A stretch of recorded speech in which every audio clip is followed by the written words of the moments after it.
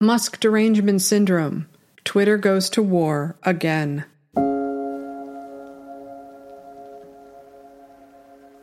As the new owner of Twitter, Elon Musk is, to quote Ben Shapiro, moving fast and breaking things. He could see a big problem, as anyone outside the media feedback loop can. Twitter had become not just the propaganda arm of the state, but was being used as a filter to dodge the First Amendment, to police thought and speech. They didn't do it directly or overtly. They did it alongside enthusiastic good soldiers for the state. The users, the blue checks, and the employees saw themselves as the hashtag resistance. To them, banning Trump was spiking their flag at Iwo Jima. They won, or so they thought. After the latest dump of Twitter files was released by Bari Weiss, showing a clear connection between the FBI and Twitter in their efforts to both suppress the Hunter Biden laptop story and censor and ultimately ban a sitting president, it was clear that the former management of Twitter and its former owner were on the ropes. This was the biggest tech story in 10 years, and the media went dark. Why? They're the dogs that aren't barking, that's why. They were complicit in everything that happened on Twitter, because they are Twitter. Without Twitter, there can be no cancel culture. It is their Roman Colosseum, their panopticon for surveillance, and yes, it's their ministry of love, their ministry of truth, and their ministry of peace. Without Twitter, they're just a bunch of do-nothings, drunk on their own power as they pull the lever for the dopamine hit, like slot machine junkies at 2 a.m. in Vegas. Someday all of this will be embarrassing for all concerned. The process is always the same. Twitter throws a fit because someone broke a rule somewhere, was accused of something, or taunted them. This was the Tom Cotton essay at the New York Times, the firing of Gina Carano from Disney. They tried and failed to pressure Spotify to drop Joe Rogan and for Netflix to drop Dave Chappelle. This was Al Franken being witch-hunted out of the Democratic Party. This was Donald McNeil losing his job at the New York Times. This was David Shore, also losing his job. Bari Weiss, James Bennett, Andrew Sullivan, Walter Kern, Katie Herzog, Jesse Singal, Glenn Greenwald, Freddie DeBoer. The best of them, the smartest, all exiled to the outer region. They're mostly fine with it, doing far better now than they ever were. But this isn't about them. This is about Twitter and what it has done to our sense of each other, our sense of ourselves, and our rights under the Constitution. Those who dominate Twitter probably didn't think Elon Musk would ever actually buy it, and set about dismantling their blue-check hierarchy and casually mocking their strident rules of language, specifically pronouns, when he joked, "My pronouns are prosecute Fauci." Musk's more serious crime, according to them, was freeing the dissidents banned to the outer regions, people like Dr. Robert Malone, Jordan Peterson, and yes, Donald Trump. They weren't being thrown in gulags, although that doesn't seem to be too far off, but they were tainted all the same, as thought criminals who violated the Ordnung. That meant any corporation, or bank, or entertainment company had the right to drop them as a client once Twitter deemed their image and reputation toxic. We're watching in real time an attempt to bring down Elon Musk, cancel culture style, with Twitter users working alongside the media to create a climate of fear around him, destroy his credibility, and dismantle his power. They are trying to make his brand toxic enough that advertisers drop their support, users abandon the platform like Elton John, then maybe Musk will bow down to the mighty blue checks. They are writing their own version of him, just like they did with Trump and anyone else who got in their way. Twitter controls the media, so now they have taken on the Get Musk directive, shamefully displaying their obedience to blue-check Twitter. Late-night comedians too, Jimmy Kimmel, Stephen Colbert, and John Oliver, are now shifting into gear to help the hashtag resistance destroy another non-compliant alpha male. Christmas morning came early for the empire when Musk was booed at a Dave Chappelle show. Ladies and gentlemen, make some noise for the richest man in the world. He was cheered too, but the media won't report that. Too inconvenient. Their narrative has to be that he is failing. See, they see. The public hates him. They're so mad that their power has been taken from them that they won't stop until they have wrecked Musk's businesses. For podcast listeners, we're looking at a graphic that's a Google search of headlines, and they say, Chappelle audience members explain why they booed Elon Musk, NBC News. Elon Musk booed by crowd after Dave Chappelle brings him on stage at comedy gigs, CNBC. Elon Musk gets viciously booed by crowd at Dave Chappelle show, Gizmodo. It's hard to watch yet again the same kind of dehumanization, daily obsession, and outright cruelty on display by the good Puritans of the left. I can't stomach it personally. I never could. From Melania's Christmas decorations to Kellyanne Conway's face, Sarah Huckabee Sanders' makeup, Trump's hands, hair, weight, and family, on it went. The hatred could power a whole city. Now here we are again. Those same people are showing their true colors because they can't stand losing to Musk. Actor John Cusack is fully on board with Musk's destruction. Typos be damned. We're looking at a tweet from Cusack that says, "This will drive him mad. Relentless mockery, shame, ridicule. It's the best thing to do." They pivoted to Nazis. And Alexander Vindman, Twitter is dying. That's okay. If anything needs to be killed off soonest. Elon Musk cannot be allowed to promote dangerous radical views, hate speech. Imagine Goebbels with a bigger platform and wider reach. They pivoted to racism. Cheryl and Eiffel. It's deliberate. A white guy raised in apartheid South Africa with no anti-apartheid bona fides to his name, co-ops, misstates, and distorts a concept of racial accountability in South Africa for his right-wing fantastical ends. They're just words to him. And it's a tweet from Musk saying, "Truth brings reconciliation." John Dean, who once wore the crown of decency for decades after Watergate, is now in the corner sucking his thumb and waiting for one of Obama's reliable lawyer cops to fly in and rescue him. There's a tweet from John Dean that says, "I am looking for a lawyer, law firm, that will file a class action against Musk. For many of us who were here long before he arrived, he has ruined Twitter in too many ways to explain in a tweet." Okay. What toddlers they are, celebrating Musk's businesses taking a hit as they do everything they can with legacy media doing their bidding in an attempt to discredit and destroy what Musk has built for himself. I know it can't compare to hiding behind an anonymous Twitter account and pulling the lever for brain drugs, but Musk's accomplishments are many. Theirs are few. Looking at a tweet from The Horse Whisperer, it says, "Oh, just another $25 billion in shareholder value up in flames. I wonder when Tesla shareholders are going to file their first lawsuit about Musk tanking the stock." And there's an image of Tesla stock dropping. Billy Baldwin has somehow taken his non-career and reimagined it as a big fish on Twitter. These people supposedly see the climate as the biggest threat facing humanity, yet take away their plaything. The first thing they toss aside is the most popular electric cars. And here's Billy Baldwin. Retweet if your pronouns are boycott Tesla. And then John Lovett. Imagine having a personality so bad it makes people sell their cars.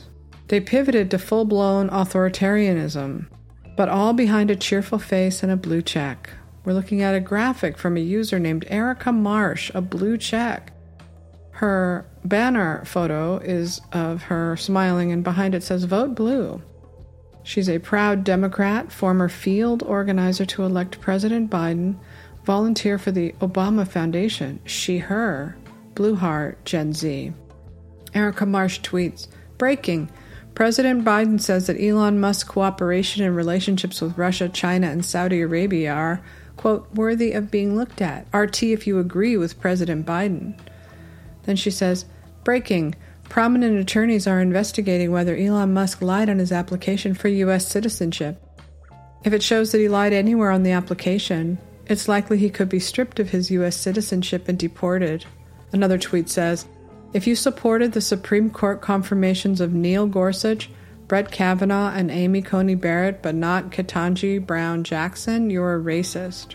And another tweet, "How can the DOJ arrest Sam Bankman-Fried lightning fast, but they can't arrest Donald Trump after years of investigations? Retweet if you want the DOJ to arrest Trump." They want him arrested, they want him deported, they want Twitter back, or they'll throw a Veruca Salt-style tantrum And a tweet from Walter Kern that says, an authoritarian society can be erected on the pretext of defending against almost any type of danger. Leave it to modern America to choose the threat of hurt feelings. History will not be kind. The media uses their prestige and their reach to huff and puff about this or that, making it all seem very real. But I've been online since 1994. I was here before Twitter, and I can tell you with 100% certainty that none of it is real. It is all smoke and mirrors. They can try to destroy Musk if they want, but they still have to answer for what they've done, creating a generation of young adults who are either too fragile to survive the real world or are fanatics ready to burn the whole country down just to get their way. Musk, like Trump, is a good father. He knows his job is to toughen up the young so they can survive all of the big things we know are coming. Words are harm. Words are violence. Try the bombing of London. Try Hiroshima. Try Syria. They need to learn what many of us older people already know. Sticks and stones can break my bones, but words can never hurt me. We already have one generation that has come of age entirely online, with smartphones in their hands. They've been monitored and tracked from birth. The corporations know what they read, what they eat, what they buy, where they go, when they shop, and when they scroll. This is a moment that requires understanding what the real fight is about. It isn't really about Twitter. It's about what kind of country this will be going forward, as every generation from now on will come of age online. Defeating this information monopoly must be the top priority. There are alpha voices that the young are paying attention to. Ben Shapiro is one of them. Here he outlines why the Twitter files matter when it comes to the treatment of former President Trump. So here's what Barry Weiss says, quote, on the morning of January 8th, President Donald Trump, with one remaining strike before being at risk of permanent suspension from Twitter, tweeted twice. First, he tweeted, the 75,000 great American patriots who voted for me, America first, and make America great again, will have a giant voice long into the future. They will not be disrespected or treated unfairly in any way, shape, or form. And then he tweeted again about an hour later, to all those who have asked, I will not be going to the inauguration on January 20th. Barry Weiss says for years, Twitter had resisted calls of both internal and external to ban Trump on the grounds that blocking a world leader from the platform or removing their controversial tweets would hide important information that people should be able to see and debate. They said, for example, quote, our mission is to provide a forum that enables people to be informed and to engage their leaders directly. This is in 2019. Twitter said that its aim was, quote, to protect the public's right to hear from their leaders and to hold them to account. But after January 6th, pressure grew both inside and outside of Twitter to ban Trump. There were dissenters inside of Twitter. In fact, one of the dissenters was from China and said, quote, I deeply understand how censorship can destroy the public conversation, but voices like that one appear to have been a distinct minority within the company. Across Slack channels, many Twitter employees were upset Trump hadn't been banned earlier. After January 6th, says Barry Weiss, Twitter employees organized to demand their employer ban Trump. There's a lot of employee advocacy happening, said one Twitter employee.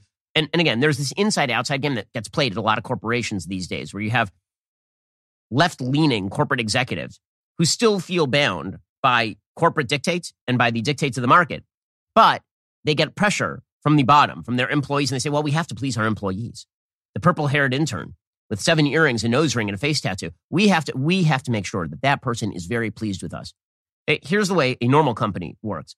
If my employees here at Daily Wire decided that they did not like the editorial direction of the company and decided that they were going to be very angry and yell about it, well, they have two choices. They can either come to work and do their work, or they can leave. There's no third choice where they get to run the editorial direction of the company. That's not how any of this works. But apparently, at a lot of these big tech companies, they decided, and this is because, again, they sympathize with their own employees, that they use the whining of their employees as an excuse to do what they wanted to do in the first place, which is to ban Trump. One staffer said, we have to do the right thing and ban this account. Quote, it's pretty obvious he's going to try to thread the needle of incitement without violating the rules. In the early afternoon of January 8th, Barry Weiss reveals, the Washington Post published an open letter signed by over 300 Twitter employees to CEO Jack Dorsey demanding Trump's ban.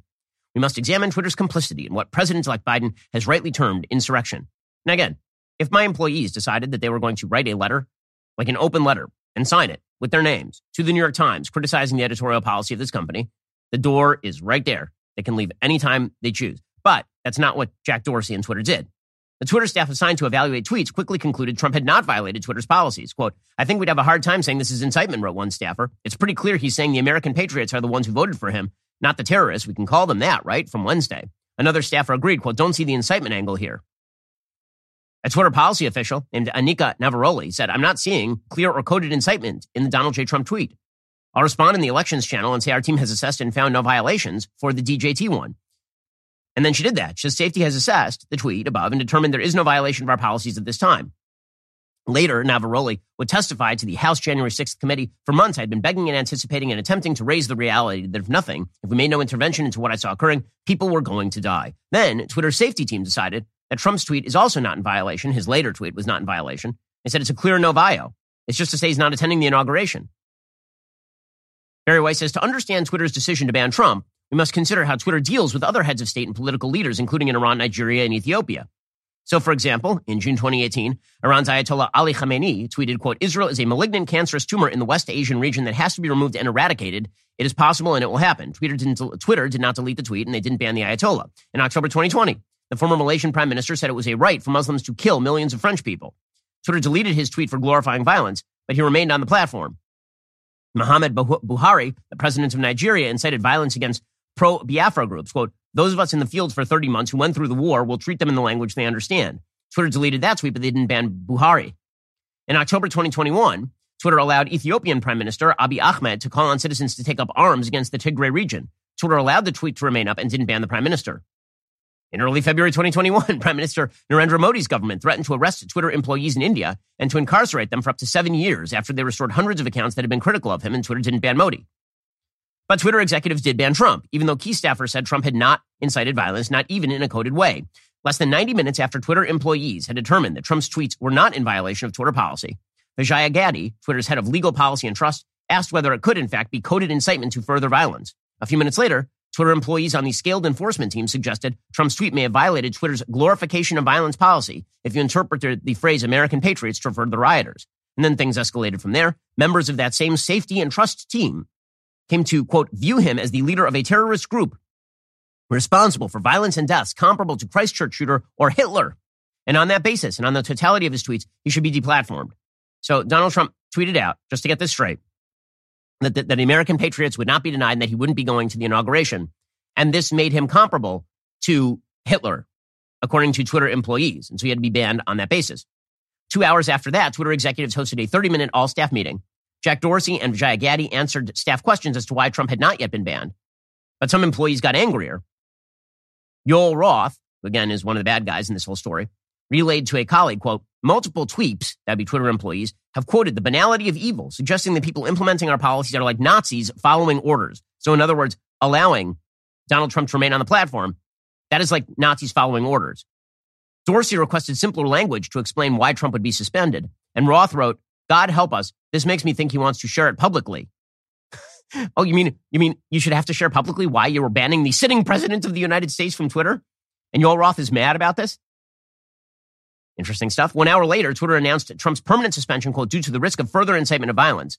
Many at Twitter were ecstatic and congratulatory. By the next day, employees expressed eagerness to tackle medical misinformation as soon as possible, because this is the way that it works. If you feed the alligator continues to eat. And so they immediately decided, who can we go after next? Who can we ban next? For the longest time, Twitter's stance was that we aren't the arbiter of truth, wrote another employee, which I respected, but never gave me a warm, fuzzy feeling. And that's what this is all about. It's about giving the left warm, fuzzy feelings. Twitter's CEO, Parag Agrawal, who would later succeed Dorsey as CEO, told head of security Mudge Zatko, who of course later would leave and become a whistleblower, suggesting that the company had become not an engineering company for free speech, but instead had essentially become a left-wing outlet that ignored security concerns. Agrawal said, quote, "I think a few of us should brainstorm the ripple effects of Trump's ban." And Agrawal added, "Centralized content moderation, in my opinion, has reached a breaking point now." Again, internationally, there are a lot of people who are very critical of the banning of Trump. Ultimately, says Barry Weiss, the concerns about Twitter's efforts to censor news about Hunter Biden's laptop, blacklist disfavored views, and ban a president aren't about the past choices of executives in a social media company. They're about the power of a handful of people at a private company to influence the public discourse and democracy, which, of course, is exactly the point. Matt Taibbi, one of the journalists that broke the story, has continually lamented the loss of ethics in journalism. They used to care. Why did they stop caring? Is it just fear of Twitter? Alternative media is growing. Barry Weiss has just launched the Free Press, and Substack is full of voices challenging the media narrative. Companies now know that their audiences will forgive them for making mistakes as long as the mistakes are in the right direction. Right. As long as it's ideologically correct. As long as it's ideologically correct. So there was a whole generation of reporters who were raised like me. Like our whole thing was the night before we published something, we couldn't sleep because we were afraid of that one thing that would be fucked up in the report that somebody would catch the next day, and that might end your career, right? Like if you got something really, really badly wrong, it was potentially a career-ending thing, especially if you made some kind of ethical mistake in forgetting to check something. So that terror was common to all reporters until recently. Now all of a sudden, when you make a really, really bad mistake, your audience is probably going to be fine with it. They don't punish you for it in the same way. And they've basically brought in a whole generation of people who have this ethos of, well, if I make, so what if it's wrong? Which is why all these people no longer have faith in these companies, and they can't see it. It's amazing that they can't see it. But people are leaving these companies. They're no longer trusting them. And they don't see that correlation, which is incredible to me. It's very strange, but again, it fuels this thing that I think is very good, which is trustworthy, independent media. Future generations will be digging through the archives to understand and sort through how so many went along with government censorship, dehumanization of the non-compliant, and whatever else our media, social media, and government is suppressing that we have the right to know. Will there be class action lawsuits against doctors and maybe parents for the long-term health effects of lockdowns, gender reassignment surgery, or the steady stream of meds they're foisting on kids to get them hooked for life? What about raising children into gender confusion in elementary school so parents can raise their clout on social media? What about the heavy burden of teaching kids they are born as oppressors and oppressed? What about the elimination of the meritocracy? COVID is going to be a big one. If the media talked about nothing else, they should have reported on the shadow banning and censorship of Dr. Jay Bhattacharya. That is a much bigger story than Twitter throwing yet another fit over Elon Musk's mocking pronouns. History will not be kind. Now is the aforementioned Dr. Jay Bhattacharya, Stanford University professor of medicine. Dr. Bhattacharya, your reaction tonight, this is blockbuster after learning that you were secretly placed on this trends blacklist. Yeah, it feels like some novel from the 1950s where the House Un-American committee is like meeting to decide who to suppress, and I'm some sort of like movie star in Hollywood that they're blacklisting because I'm a communist or something. It's ridiculous, and it really hurt public health. If we'd had an open discussion, Laura, the schools would not have closed in the fall of 2020. If we had an open discussion, the lockdowns would have been lifted much earlier because the data and evidence behind them was so bad. Twitter, by suppressing scientific discussion, harmed science, harmed children, and harmed the American public. And I really do wonder how I ended up on I joined Twitter in 2021, in September 2021. Who told Twitter to put me on a blacklist? I really want to know. And it's also telling, Laura, instead of arguing over facts, they use these techniques because they knew their arguments were not strong enough to survive the light of day. I really just don't know how to process it. I mean, I grew up in the U.S. I was born in India, grew up in the U.S.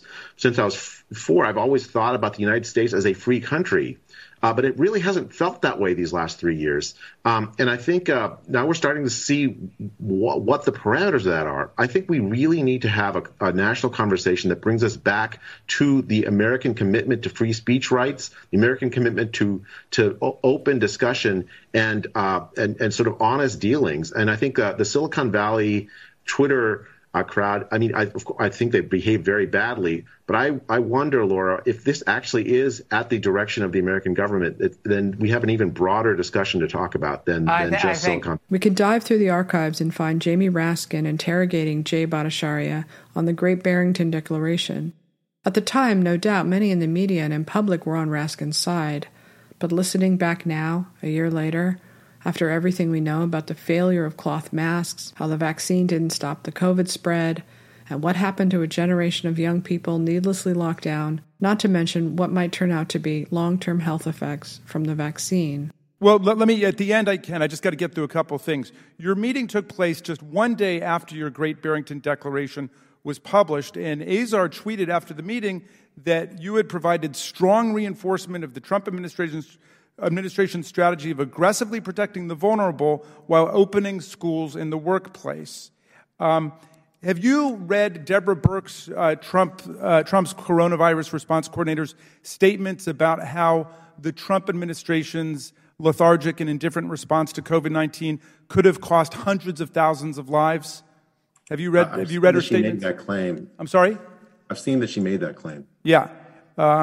In my mind, she told CNN almost 450,000 deaths could have been mitigated or decreased substantially. In other words, the kinds of policies that you implicitly gave credence to with your Great Barrington Declaration resulted, according to Donald Trump's own coronavirus coordinator, in the deaths of at least more than 100,000 people. And I wonder if you would just respond to that statement coming from Deborah Birx. Sure. So first, and it's related to the answer that I had to your previous question. The New York Times just reported today that 100,000 people died of drug overdoses. That was a lockdown harm. There was an estimate in the JAMA in pediatrics that as a result of just the spring school shutdown, we cost our children 5.5 million life years. COVID is not the only harm that we need to account for. No, those were the result of COVID and the fact that we let the disease run wild. So that compounds the original sin. Those many places, there are places that did not close schools. Sweden, for instance, didn't close schools. No child deaths between 1 and 15, and teachers had COVID rates at lower rates than the rest of the population. It's not true to say that those are a result of COVID. Those are a result of policy. My final question, I'm afraid out of time. Do you still oppose mask mandates when people are in public places?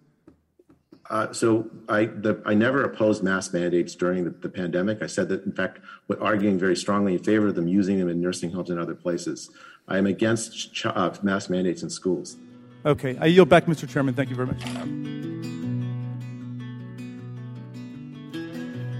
Raskin is exactly the wrong kind of leader.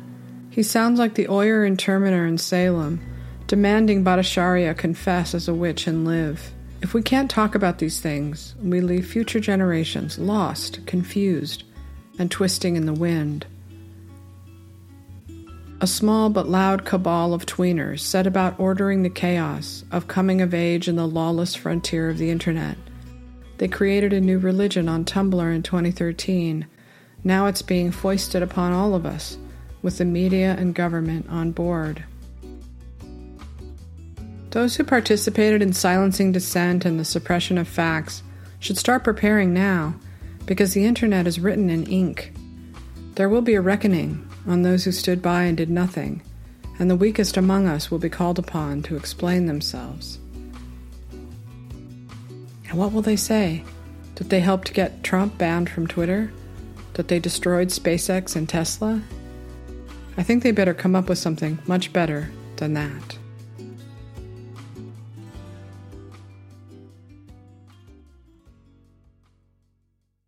Thank you for listening to my Substack, sashastone.substack.com. And remember, to thine own self, be true.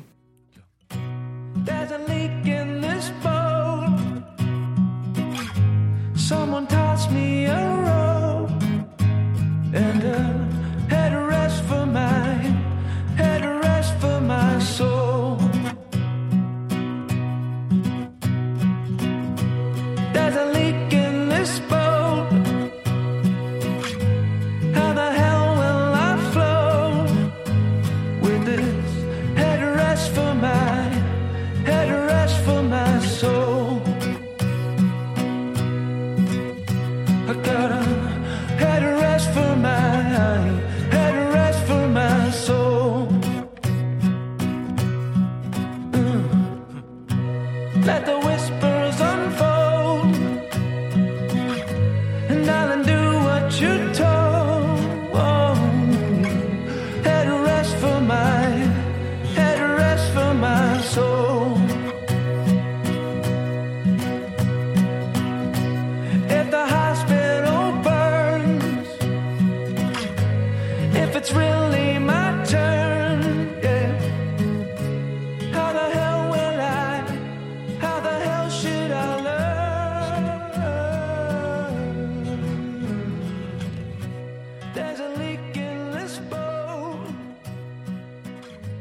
Someone